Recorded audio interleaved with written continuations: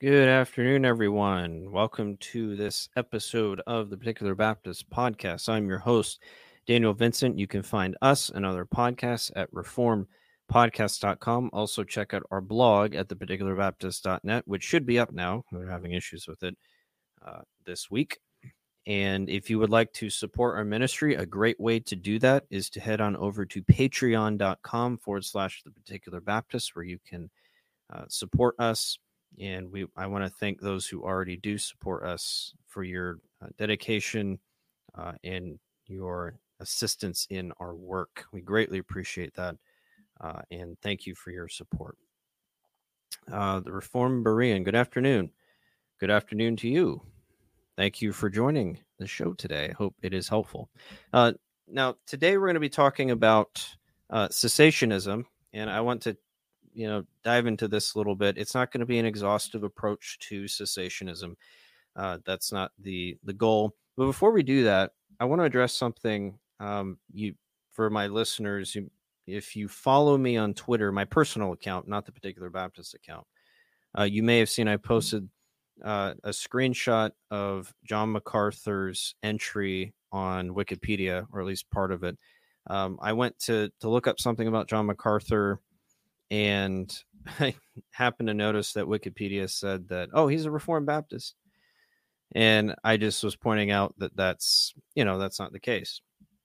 And, it got some pretty good traction on Twitter. And I guess I shouldn't be surprised, but there was some negative feedback. I want to address some of it just very briefly before we get into our discussion. So I asserted that John MacArthur is not Reformed. He's not a Reformed Baptist. And a gentleman named Jeremy Brown, I don't know who this gentleman is, never met him before. I don't know who he is. He said, I agree and disagree. Historically would agree with you that MacArthur is not Reformed. The majority of people who are alive and breathing today that speak English would say the word Reform just means Calvinistic soteriology. In that sense, MacArthur is Reformed. So there seems to be this understanding that you can be Reformed and a Calvinist without holding to other core tenets of Reformed theology. You don't have to hold to any kind of Reformed covenant theology, but you can still, as long as you're holding to a Calvinistic soteriology, the tulip system at the very least, you're okay, right? I don't think that's right. And the more I study historical theology surrounding especially the post-Reformation period, I can't escape the conclusion that we can't be calling ourselves Reformed if you don't hold to the system the Reformers did. And this would include even fall under the umbrella of the Particular Baptist. Now, that doesn't mean you have to be Particular Baptist to be Reformed, but I do think that, these are different veins of the same essential system and theological tradition. You have a covenant theology, you have the regulative principle of worship, you have a confession, a Reformed confession that you're holding to, and there might be some other things that are in there. And I stand by that assertion that I do not believe that John MacArthur, as good of a brother as he is, and he is a brother, and I know I've benefited quite a bit from him, and there are many others who have benefited from him, but I think we have to be careful about putting labels that are not accurate. And I think when we're looking at the Reform, I know that when we're looking at the Reform, we have to understand that terminology within its historical context. We can't just say, well, the majority who subjectively put a definition onto a particular term that's been used a certain way throughout history and means something. We can't just import our own theological subjective assumptions onto it in modernity and then put it onto that term and say, well, that's what it means. We can't make that distinction, right?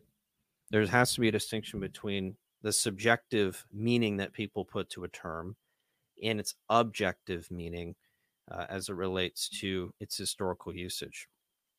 So we have to be really, really careful when we're using that terminology. People do that today, especially with the doctrine of God. I've seen Owen Strachan, who calls himself a Reformed Baptist.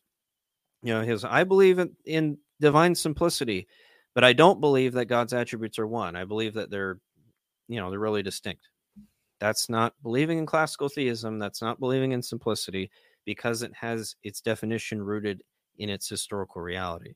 Same with Reformed.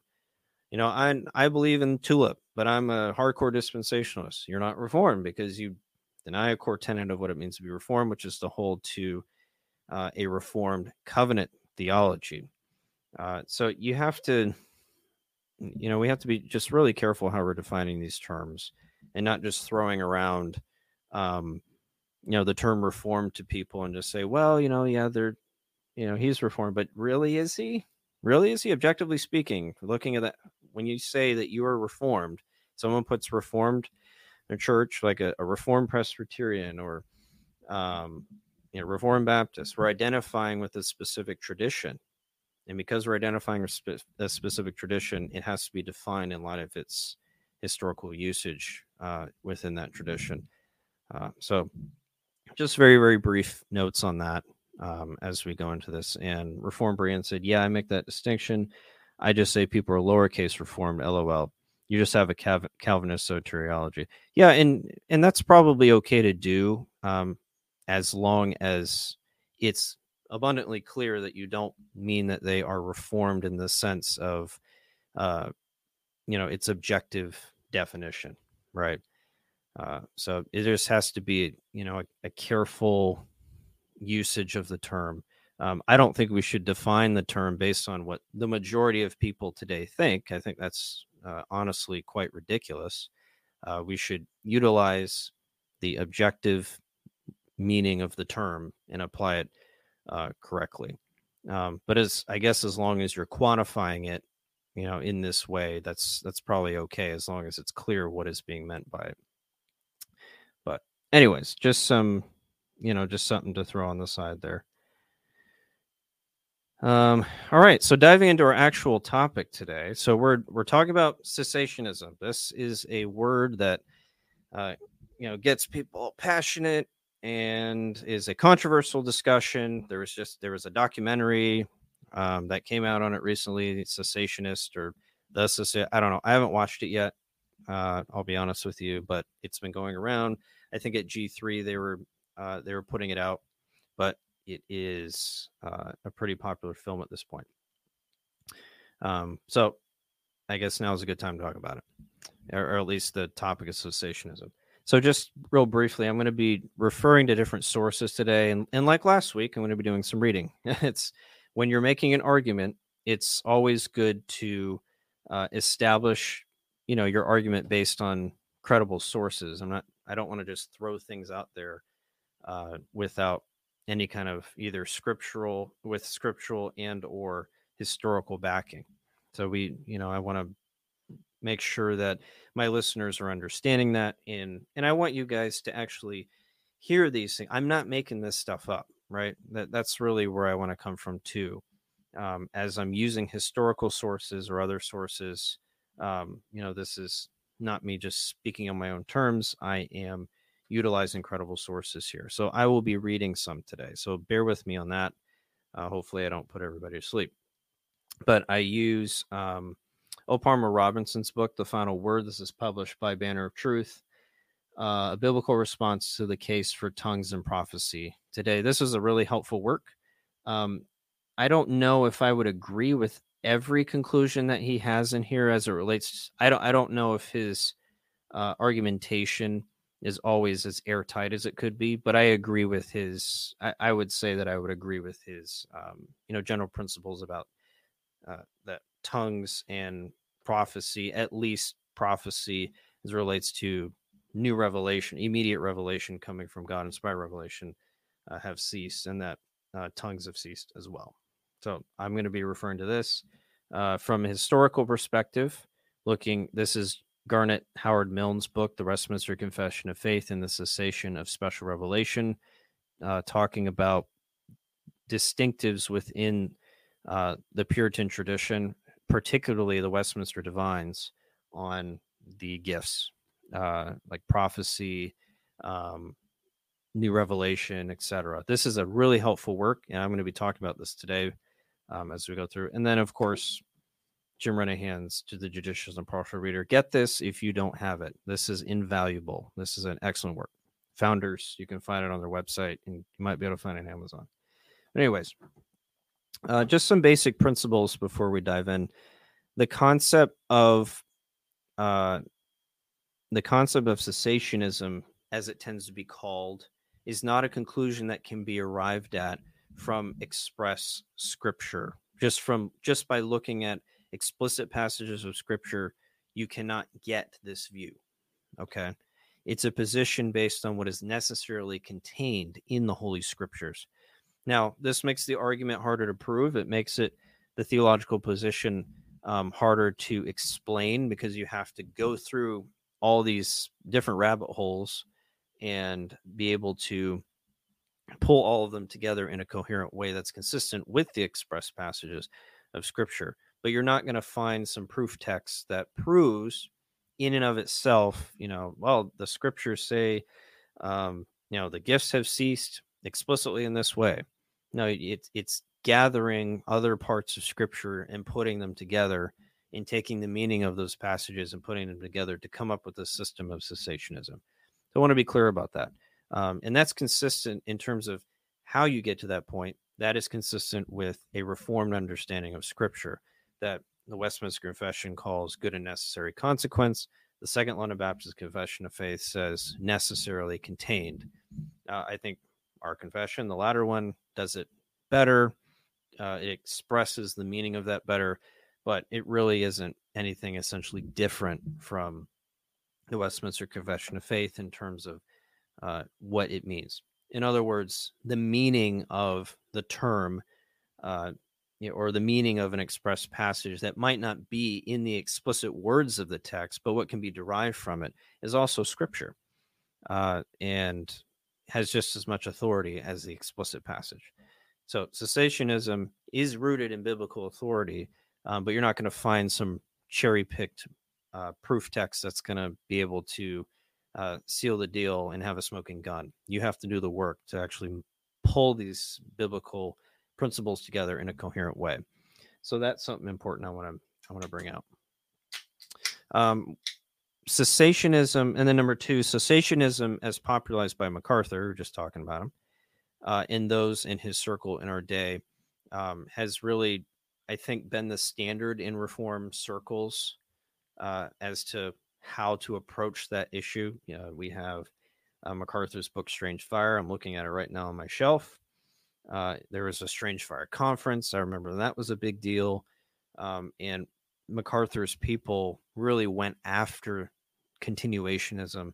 And I think really what they were trying to address, you had Jordan Peterson, Clouds Without Water, and there's a lot of good stuff in the material that they've given.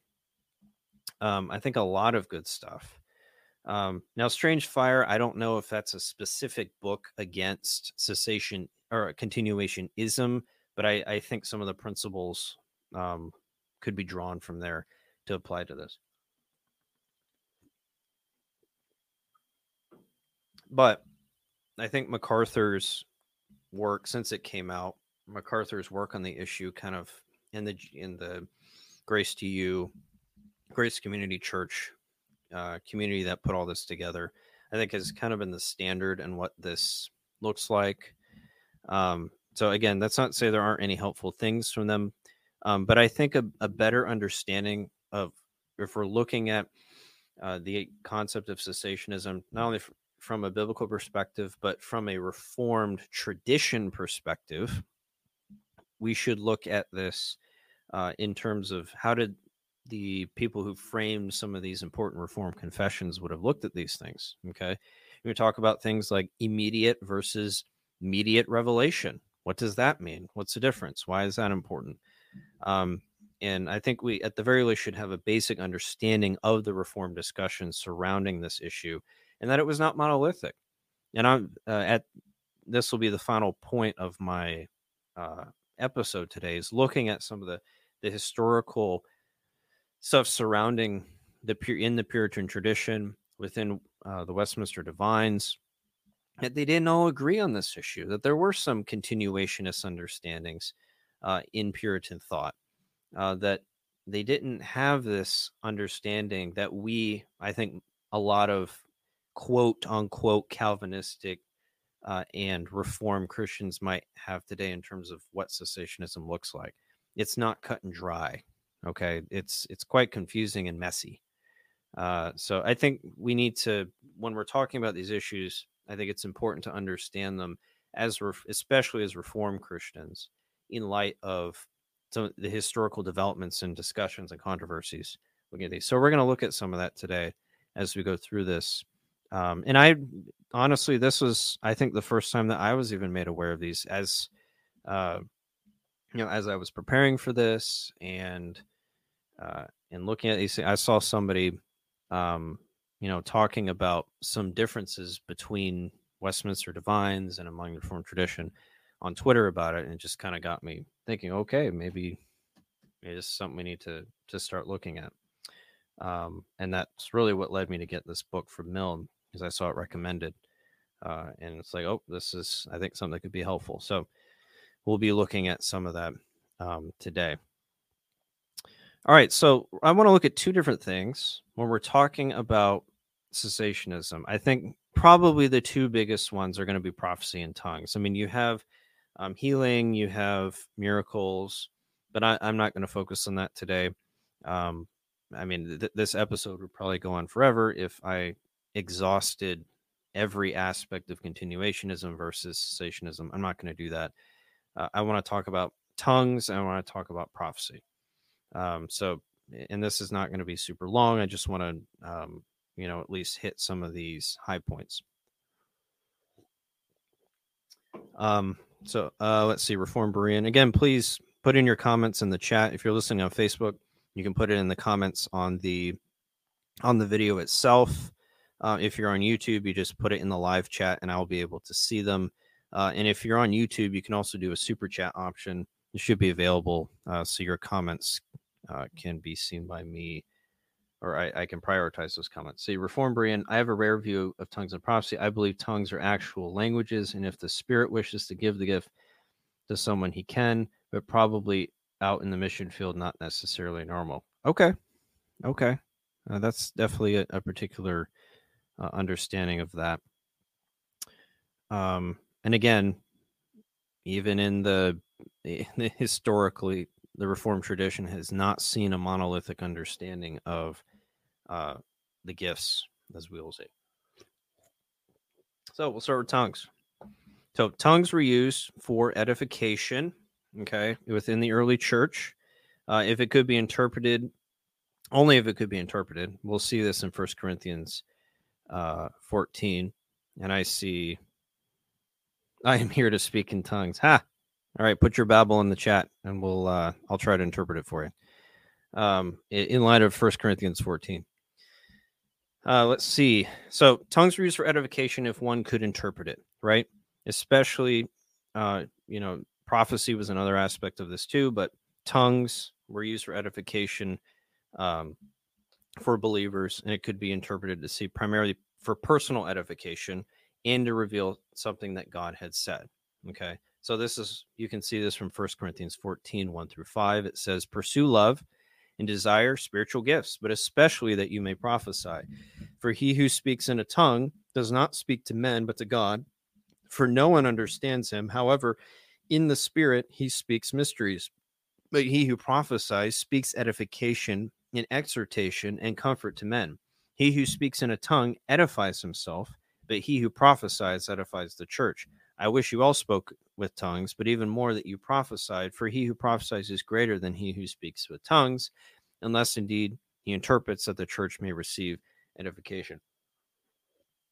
So you can see tongues and prophecy being kind of handled at the same time here by Paul, but clearly tongues were used, at least in the Corinthian church, as a way to edify oneself. I mean, if you're speaking in a foreign language that no one can understand, it's not really helping anybody else around you. And then, we'll see later, or we'll see that they're actually a kind of a sign to unbelievers as well, right? And there needed to be some kind of interpretation there and done in an orderly way, or Paul said you'd all look like complete morons and idiots, babbling all over the place, and nothing is happening decently and in order. So it was to edify oneself, but it essentially is better if someone interpreted it. And prophecy is better in Paul's eyes because everyone can understand what's going on, and it's for everybody. It's not just for you, and you don't look like idiots if no one can interpret it. Right. So what Paul is doing here is he's trying to establish church order, right? The church is not a wild house where people are running around and doing all kinds. I mean, you see in some of these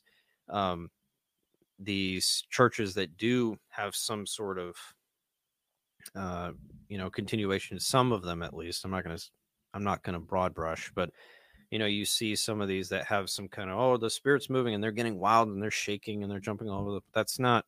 Paul was not into any of that. Even if gifts of the gift of tongues was here today and people and the Spirit was moving, there would have to be some sort of order. There isn't chaos. Okay? That's Paul's ultimate point here. He's trying to establish church order in utilizing these things in an orderly way that doesn't make the church look like a bunch of buffoons, right, to the outside, and ultimately to do what is glorifying to God. So tongues were used for edification. Okay, so that's one aspect of this. Number two, tongues were actual languages, not babble. Okay, and you can see this. Robinson in his book here, page 35, he says that the Greek for other tongues in Acts 2:4 and 1 Corinthians 14:21 are almost identical. So you can see that when we're talking about languages that they're paralleling here. So 1 Corinthians 14:21, in the law it is written, with men of other tongues and other lips I will speak to this people, and yet for all that they will not hear me, says the Lord. And then Acts 2:4, when the day of Pentecost had fully come, they were all with one accord and in one place. And suddenly there came a sound from heaven as of a rushing wind, and it filled the whole house where they were sitting. Then there appeared to them divided tongues as of fire, and one sat upon each of them, and they were all filled with the Holy Spirit and began to speak with other tongues as the Spirit gave them utterance. So, this concept of tongues has to do with languages. It's not babble. Again, one thing that you see in modern, one thing that you do see in modern Pentecostalism or modern continuationism is they're just babbling. I'm speaking in tongues, yeah, blah blah blah blah, and there's no real languages going on here, and there's no one who's necessarily trying to interpret it either. So there's all kinds of problems here that you can see.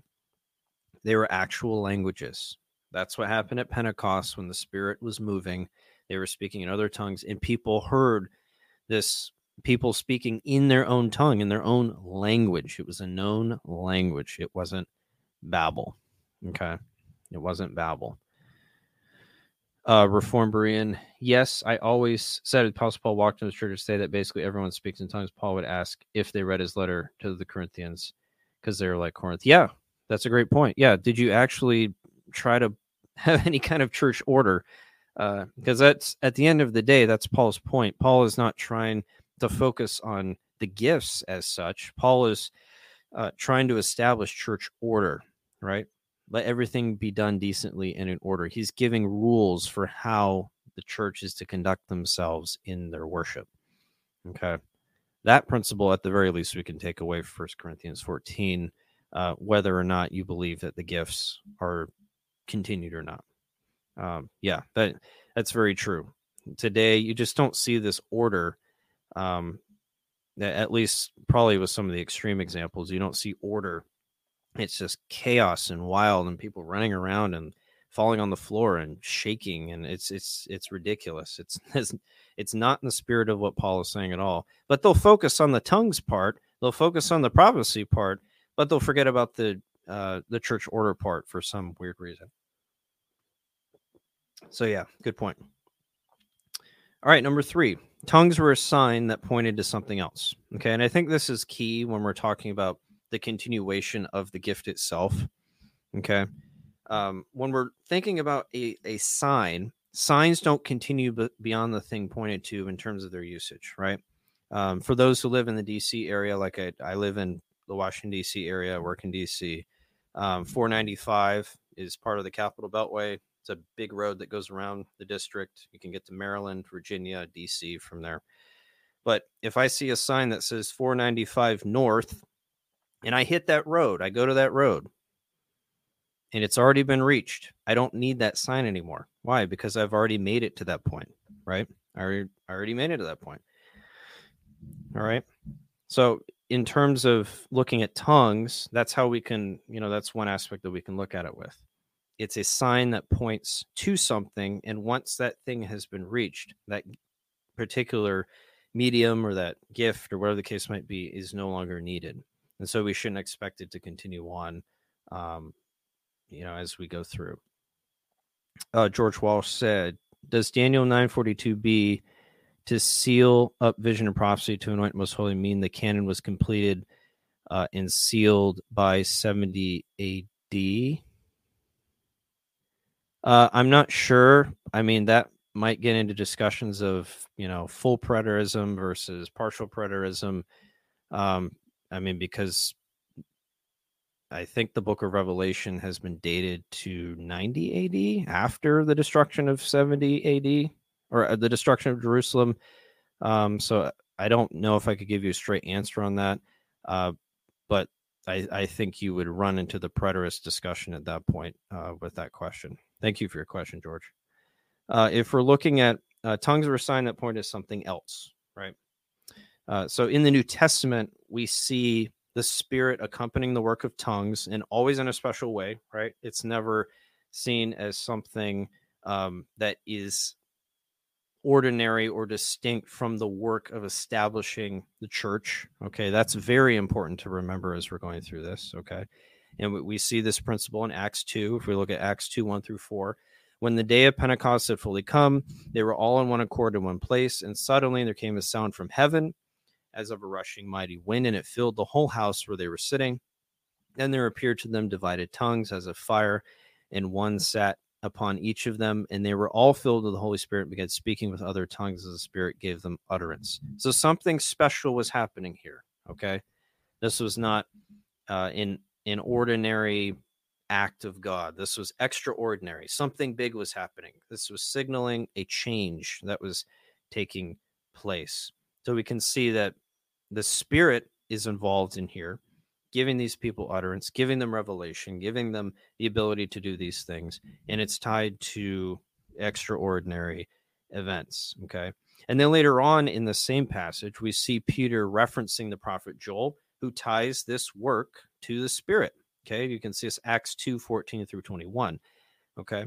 So there are no tongues in the spiritual sense apart from the special working of the Holy Spirit. And that's what the whole point of Peter tying this event of prophesying and tongue speaking back to Joel. This was prophesied in the Old Testament. This was something that was coming. It was to, signal that something big was happening here, right? This was just not any work of the Spirit.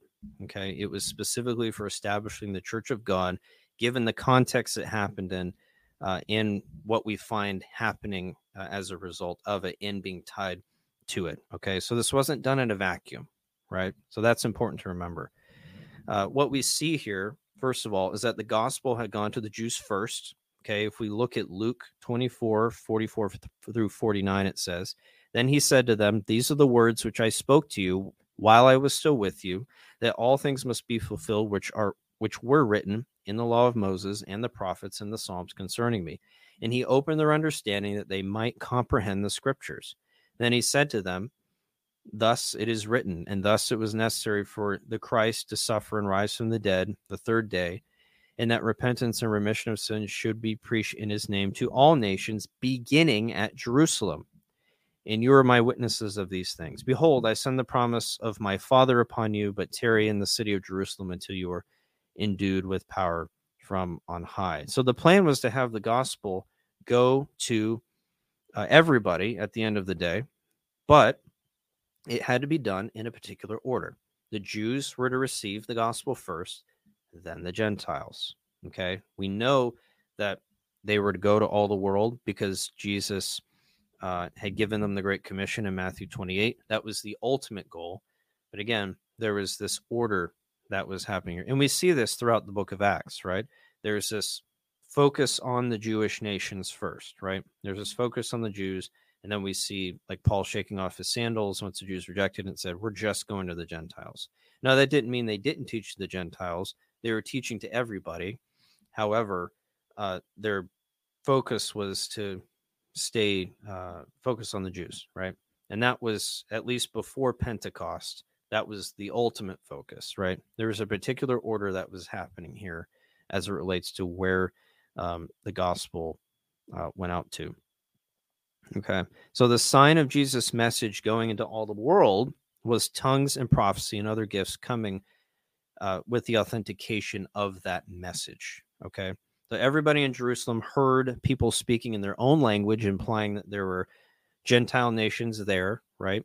That weren't just Jews. So the message was now going global. The Spirit was working in all these different nations. It wasn't just the Jews anymore. Okay, and this is part of the Joel reference that Peter provides, and in the context is the Spirit's work in making people do these wonderful things, which included tongues. So no longer would the gospel be just for the Jews, okay?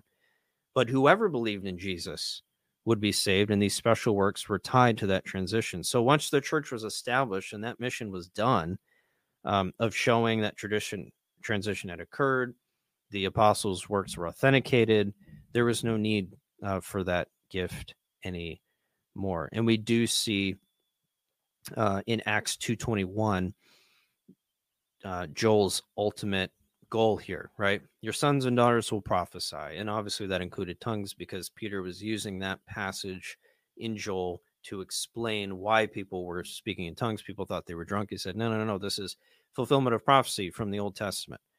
But Joel essentially ends saying, whoever calls upon the name of the Lord shall be saved.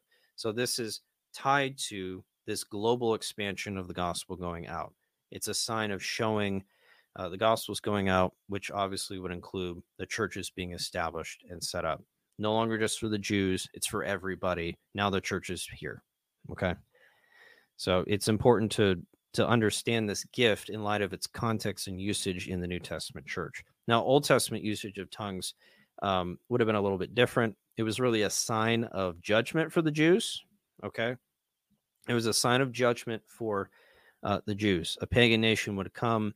They would speak a foreign tongue. The Jews knew that they were in trouble. Okay, so you can imagine that Jews who heard this, saw this phenomenon in Pentecost, and knew those Old Testament scriptures about foreign nations coming to judge them who spoke a different tongue, it probably didn't sit well with them. Okay. Now, when we're talking about the ending of the gift of tongues, I don't find the argument, and I don't know how many or if people argue this, but I just want to put this out there anyways, just in case somebody does. But I don't think it would be helpful to use the closure of the canon as proof that tongues have ceased. I don't think that's a very good argument or it's convincing. The tongues argument needs to be addressed on the merits of the gift itself, okay, and not whether it interferes with the completion of the biblical canon. I think we have to be careful about that. Okay. I think it misses the point. You could technically argue that one could receive revelation from God through tongues that is not canonical scripture, which doesn't violate the principle of a closed canon, technically speaking. So again, I just don't think that's a very convincing argument if anyone is making that. I think we have to argue for the ending of these extraordinary gifts, or at least use in an extraordinary way, as it relates to the merits of the gift itself. Okay, that's important. Where was the gift tied to? What was its intention? Is its intention fulfilled? Okay, then it's easily moved off the scene. Let's see, Reformed. Yeah, God definitely did a reversal when giving gift of tongues. Like you said, the Old Testament judgment passage also Babel scattering people. The New Testament brings God's people together. Yeah, that's a good point. It was used to bring people together. And I think it would have confused the Jews more than anybody else, because it was, they're probably like, wait a minute, what's happening here? These are foreign nations. They're all speaking something I don't understand. Oh boy, God must not like us, must not be very happy with us right now, which of course he wasn't. But ultimately it did bring people together. That's a very good point. It kind of did the reverse of what it had done for the Jews in the past. Instead of dividing them, it united people under Christ by helping all of these different nations to hear the good news of Jesus Christ, bringing them together under the new covenant. Yep, good point. Okay, so that's tongues. That's just a very, very brief overview of tongues. Now, looking at new revelation, okay, prophecy, but I'm kind of putting it under prophecy under the heading of new revelation, because I want to talk about the New Testament canon as well. Okay, so when we're talking about prophecy, we see prophecy being rooted in the Old Testament with prophets, taking the words from God and then giving it to the people of God or to whoever it might be. Okay, now, Robinson, in his book on page 3, he says, quote, "The essence of prophetism is always defined in the Bible in terms of this speaking forth of the very word of God," end quote. So prophecy is just simply bringing forth the very word of God in its essence, right? You're speaking the word of God, either to the people of God or whoever's receiving the message. They are receiving the word of God. You are the vessel that is speaking forth that, okay? So it's God speaking through his chosen vessel to bring the word of God to whoever it might be, okay? So it's just a means of communicating the word of God to the people of God. And historically, in the biblical sense of the term, as it was understood, it would be God speaking inspired revelation, either to a prophet who is specifically with the office of prophet, or to an apostle who would act as a prophet in that sense too. Okay. We can see examples of this. Numbers 12:6. Then he said, "Hear now my words. If there is a prophet among you, I, the Lord, make myself known to him in a vision. I speak to him in a dream." Okay, so God is going to reveal himself to these people in some specific way. Exodus 7:1-2. So the Lord said to Moses, "See, I have made you as God to Pharaoh, and Aaron your brother shall be your prophet. You shall speak all that I command you, and Aaron your brother shall tell Pharaoh to send the children of Israel out of his land." Okay, so Aaron was the mouthpiece for Moses. Remember, Moses had complained to God, "I'm not a very good speaker. I'm not going to be," Moses and his whiny attitude, complaining to God. So Aaron would speak on behalf of Moses. God would speak to Moses. Moses would tell Aaron, and then Aaron would be the mouthpiece. He was the prophet, so to speak, on behalf of Moses, giving the words of God to Pharaoh. Okay. And then if we look in the New Testament, we can see 2 Peter 1:19-21. And we have the prophetic word confirmed, which you do well to heed as a light that shines in a dark place until the day dawns and the morning star rises in your hearts.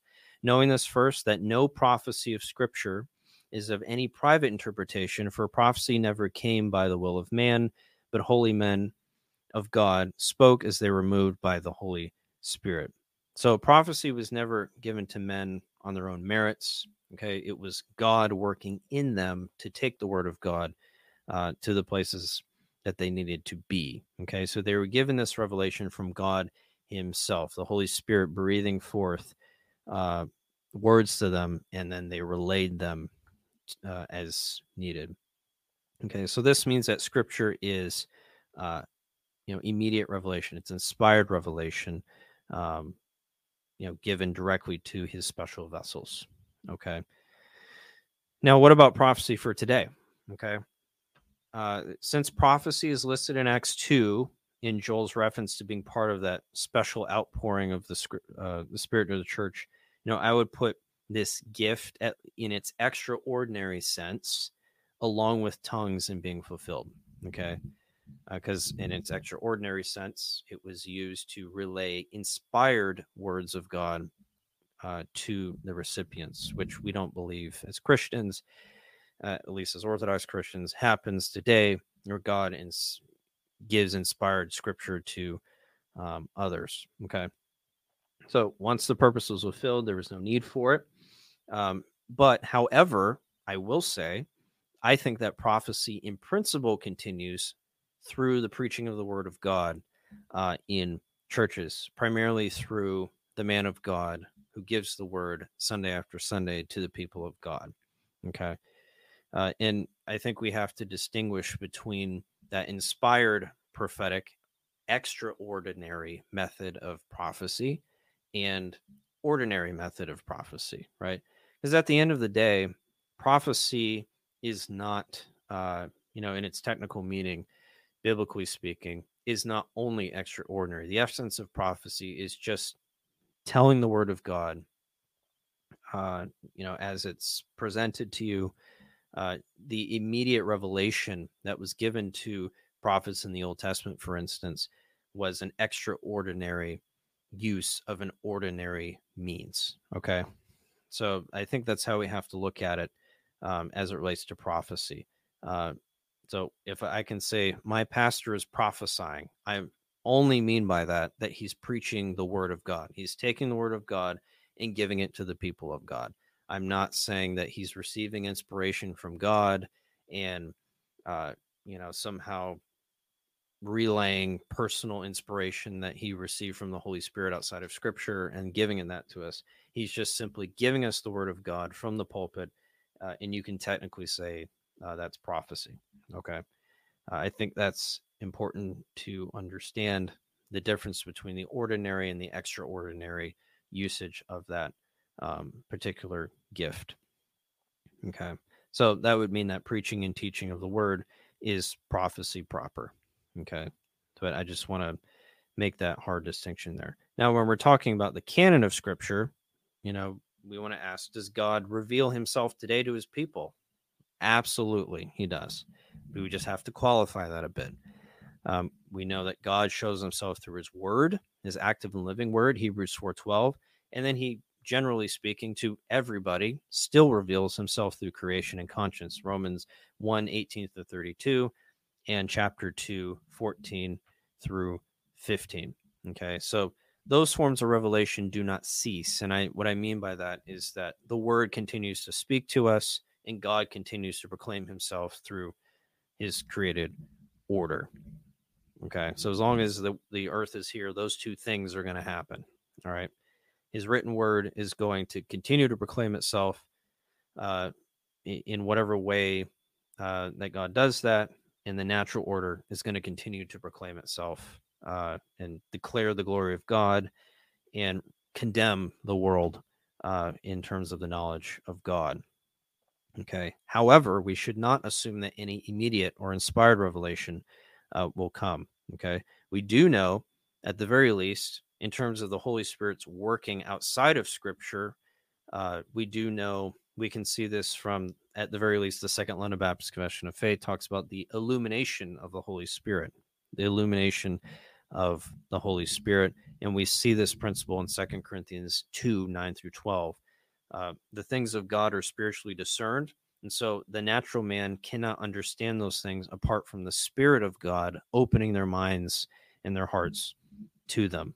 Apart from that, they're just merely empty words and they are foolishness to the pagan man. Okay, so we can't understand the words of God by merely hearing and reading them. They must have the Spirit opening our minds to them. Okay. Now, the Spirit's illumination is not immediate revelation. It's not God giving us some kind of new revelation apart from his word.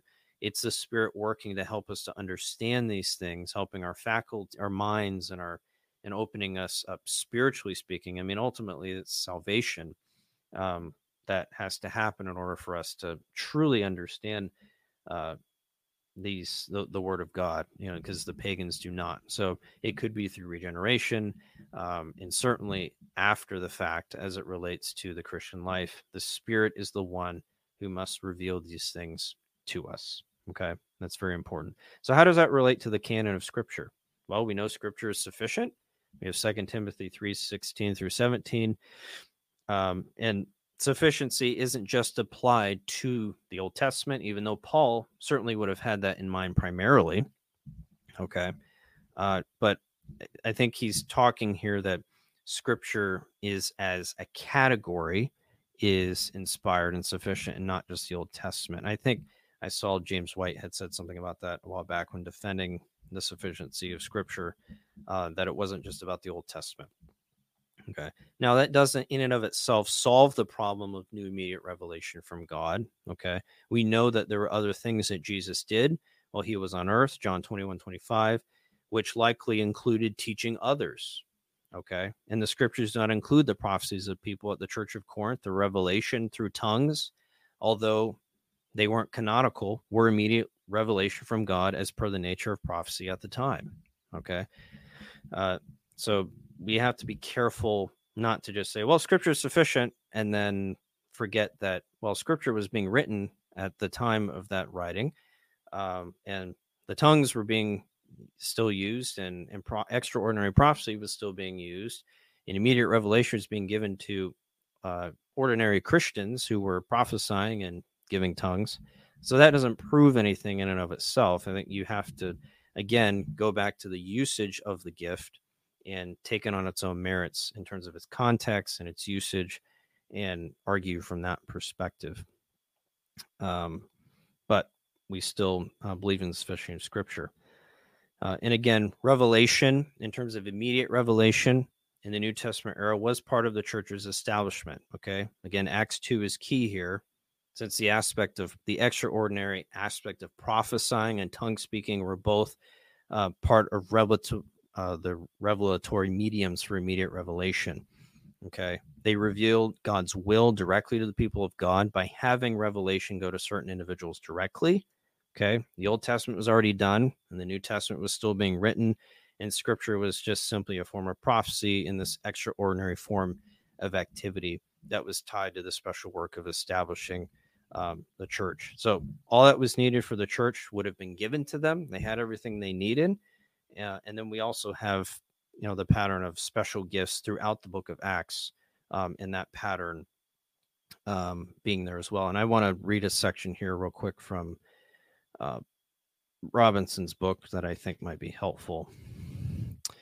He says the pattern of the manifestation of the gifts relate, and this is from page 73, by the way. The pattern of the manifestation of the gifts related to new revelation, therefore, provides a rationale for the cessation of these particular gifts of the Spirit. Once the process of advancement has come to its final stage, no need exists for the continuation of confirmatory gifts.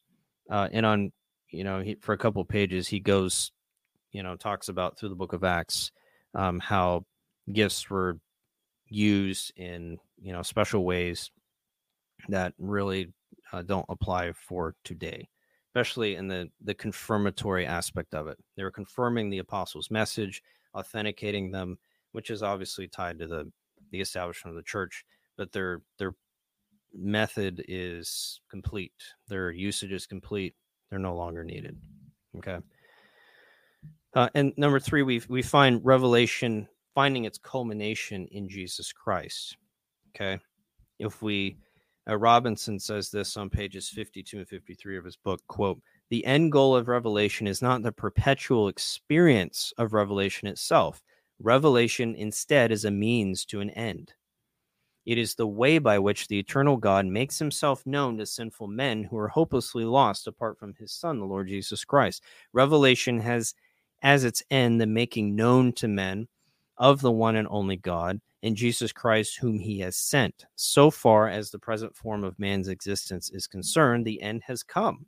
The goal of revelation has been realized. In Jesus Christ, revelation from God, insofar as the present era is concerned, has reached its climax. Through knowing him, sinful man today reaches the limit of his capacity to know personally his creator and redeemer." And I think this is grounded in Hebrews chapter 1, verses 1 through 2, which says, "God, who at various times and in various ways spoke in time past to the fathers by the prophets, has in these last days spoken to us by his Son, whom he has appointed heir of all things, through whom he also made the worlds." So Christ is really the climax of all revelation that we have. Okay, so God is not speaking through a succession of prophets anymore. He has given his final word in Jesus Christ. He's given us everything we need to know about God, since those who have seen Christ have seen God, John 14:9. As we're looking to Jesus Christ, we see him, and he reveals the Father to us. So we can see Christ inasmuch as the Spirit has revealed him to us. So there's really nothing else to give at that point. He's provided us all that we need. And you can see this concept of Christ really having all that we need in terms of the final word from God. You can see John Owen talking about this in his commentary on the book of Hebrews as well. Christ's revelation of the Father will prove there is no more revelation to give, no more prophets with many prophecies that are happening one right after the other, God having to keep revealing himself. No, it's all culminated in Jesus Christ.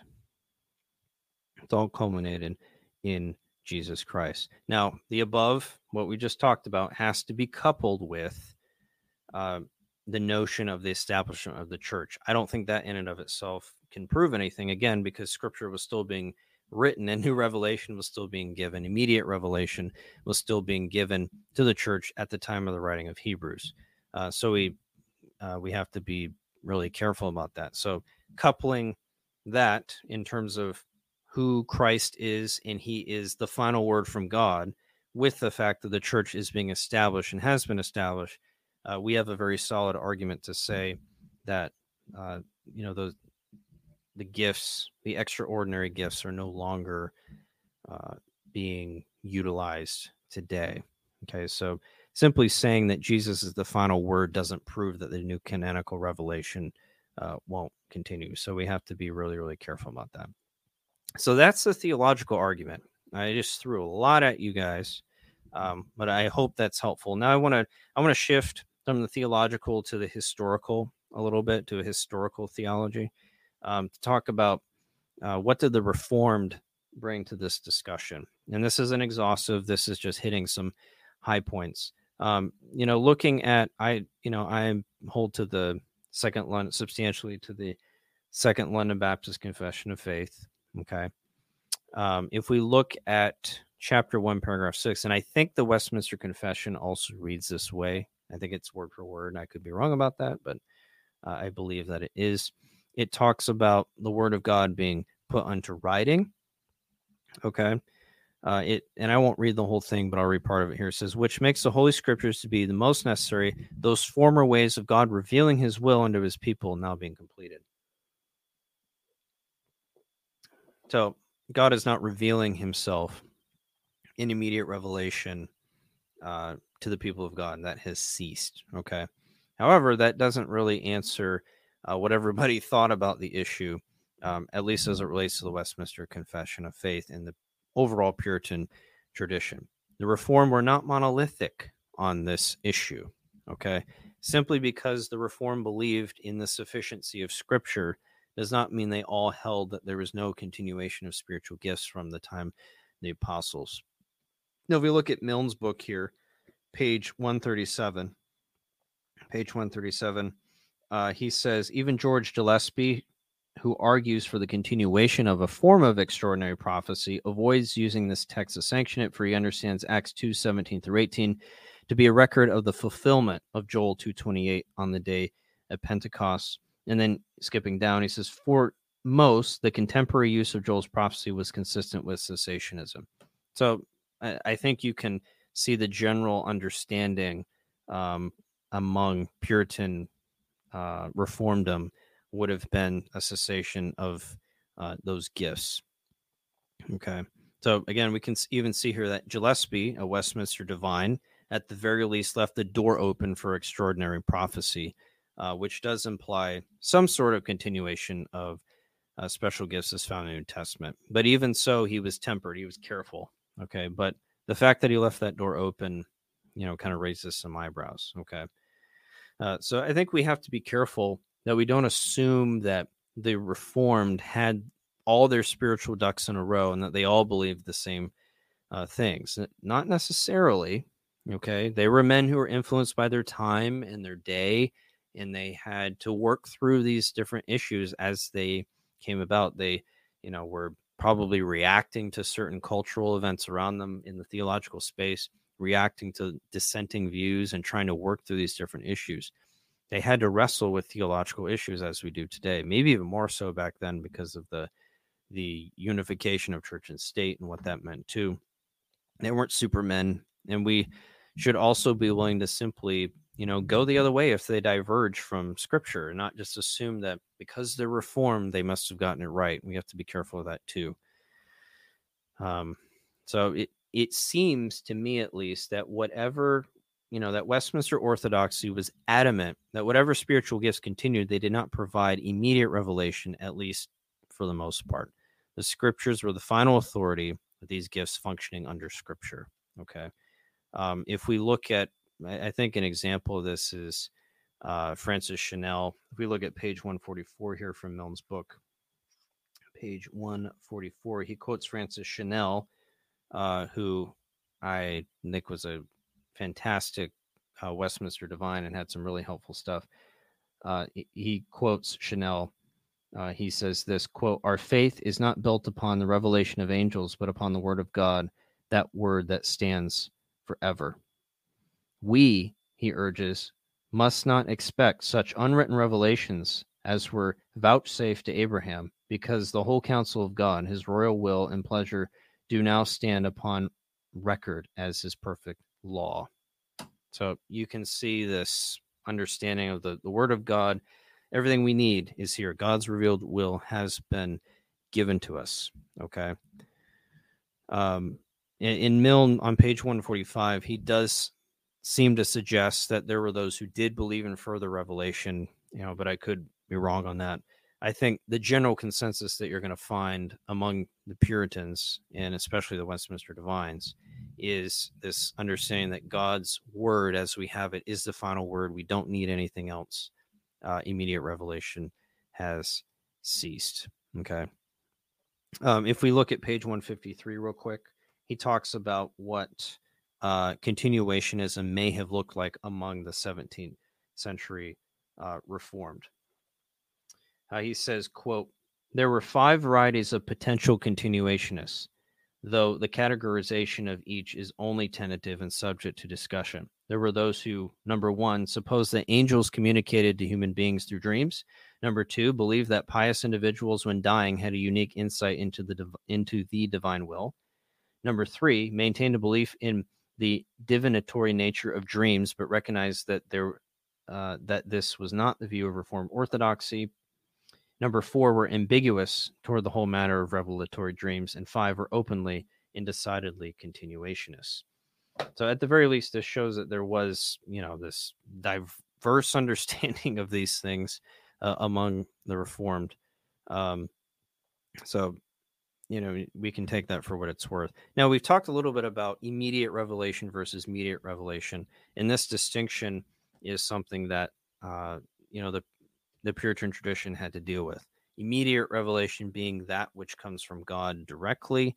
It's inspired language. Mediate, is through a different means that's not given directly to the specific person. So that could be, you're reading scripture, you're receiving mediated language. It's not coming directly to you from God via anything else. I think that Jim Renahan does a really good job of laying out this distinction. And in fact, Jim cites this quite a bit. And I think for his, he might do that here for his discussion surrounding mediate versus immediate revelation.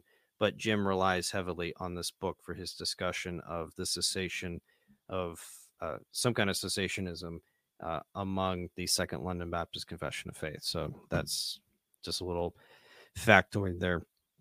But this difference was key to understanding the differences in how God speaks. God speaks through his word, or maybe through some other mediated means, such as preaching, but not directly in an inspired sense or to a person directly. Okay. So at the very least, most Puritans and most Westminster divines, based on my reading of Milne, would have understood immediate inspired revelation to have ceased. Okay. To have ceased. One stark example, though, which I thought I kind of, you kind of roll your eyes at this, but Richard Baxter, those of you who know much about Baxter. Baxter denied an Orthodox understanding of justification. Somehow he was still considered among the Puritan tradition, even though he did this. So I guess I'm not really surprised that he believed in the continuation of immediate revelation. And there's a quote by him on 159 of Milne here that I want to read. This is Richard Baxter. Quote, "It is possible that God may make new revelations to particular persons about their particular duties, events, or matters of fact in subordination to the Scripture, either by inspiration, vision, or apparition, or voice." Okay, and then we even see a Westminster Divine echoing uh, Baxter's views here. William Bridge, although Bridge clarifies it some. He does clarify it, but again, you can see that there's this tension there among the Reformed. They're trying to work these things out, and Baxter is kind of in his own little world. Baxter had multiple issues. He had issues on the atonement. He had issues with justification. Again, I don't understand why he's considered part of the Puritan tradition, but he is. So I'm not really surprised that Baxter, took a more radical view on the understanding of gifts. Okay. One thing that's interesting that Milne points out is that there were those in the Puritan tradition, um, at least, that believed that lots played a role in finding God's will. I found that to be really interesting. It just shows you that these were men who were trying to work through these thorny issues, and maybe there were some cultural influences here. Okay. So you can look at page 180, 182. He discusses this and then as it relates to prophecy, the majority view among the Puritans was that extraordinary prophecy, as we see in mentioned in Acts 2 with Joel and seen in 1 Corinthians 14, had ceased, and that the gift of prophecy continued in an ordinary way, like I described earlier. They did not see a substantial difference between the essence of extraordinary prophecy with, say, preaching. Both were bringing the word of God to the people of God, and the written word were mediated and other extraordinary, yet both, bring God's word to the people of God. And again, Milne here, he quotes Samuel Rutherford, who says, quote, "These extraordinary prophets and our ordinary prophets and pastors differ not in species and nature." So he's basically saying the essence of prophecy does not change between the extraordinary use of the gift and what a pastor would do on any given Sunday, right? They're not difference in essence, species, and nature, right? It's just a different form of the particular ordinary gift. Okay, so that's important to realize. So that's just a very high overview of just some of the historical realities in the Reformed tradition surrounding the continuation of gifts and cessationism. Okay, that I hope can help clarify the discussion. I think it's helpful again to talk about these historical realities when we're dealing with this. One thing about the Reformed and the Reformation in general is you see early on, like with Luther, Melanchthon, Butzer, some of these early reformers, they don't have everything worked out yet. In fact, Luther would have been a Roman Catholic had he not been excommunicated in the 1520s. He would have remained in the Roman Catholic Church. Okay? He didn't have everything worked out yet. He just didn't. Or I should say that Luther likely would have remained in there. I guess it would have just depended on the situation. But he was not. He didn't leave because he wanted to. He left because he was forced out. But they didn't have everything worked out yet. Not all the implications, not all of the thorny issues worked out. And although the post-Reformation period in the 17th century saw a greater understanding of the groundwork that was laid by Luther and those early reformers, you do see still issues that were being hammered out and had to be dealt with and resolved. So church history is not something that's clean. It's not difficult or it's not easy to work through necessarily. But it can help to inform the discussion that we're giving. It helps us maybe to apply certain principles that were being used at the time and say, oh yeah, okay, that makes sense with scripture. I want to take that view and throw out others and know which ones to avoid. So I think it can help us to make sure that we're having a proper, refined, tempered view of these things rather than just, oh, MacArthur had this strange fire conference and we're just going to take everything he said. But not necessarily. Let's look at, let's look. Yes, there's good things I think that we can take from his work, but let's look at what our tradition has addressed with these things and how can we apply, what can we learn, and not just simply take a modern understanding of it without these other things that we need to consider. But anyways, I hope this discussion has been helpful. A thorny issue, a controversial issue, but I hope this has provided some clarity and can whet your appetite for further study of these things. But with that, I think we will close off for today. Thank you for joining me today. Have a great rest of your weekend and Lord's Day. And Lord willing, we'll be back next week. Take care.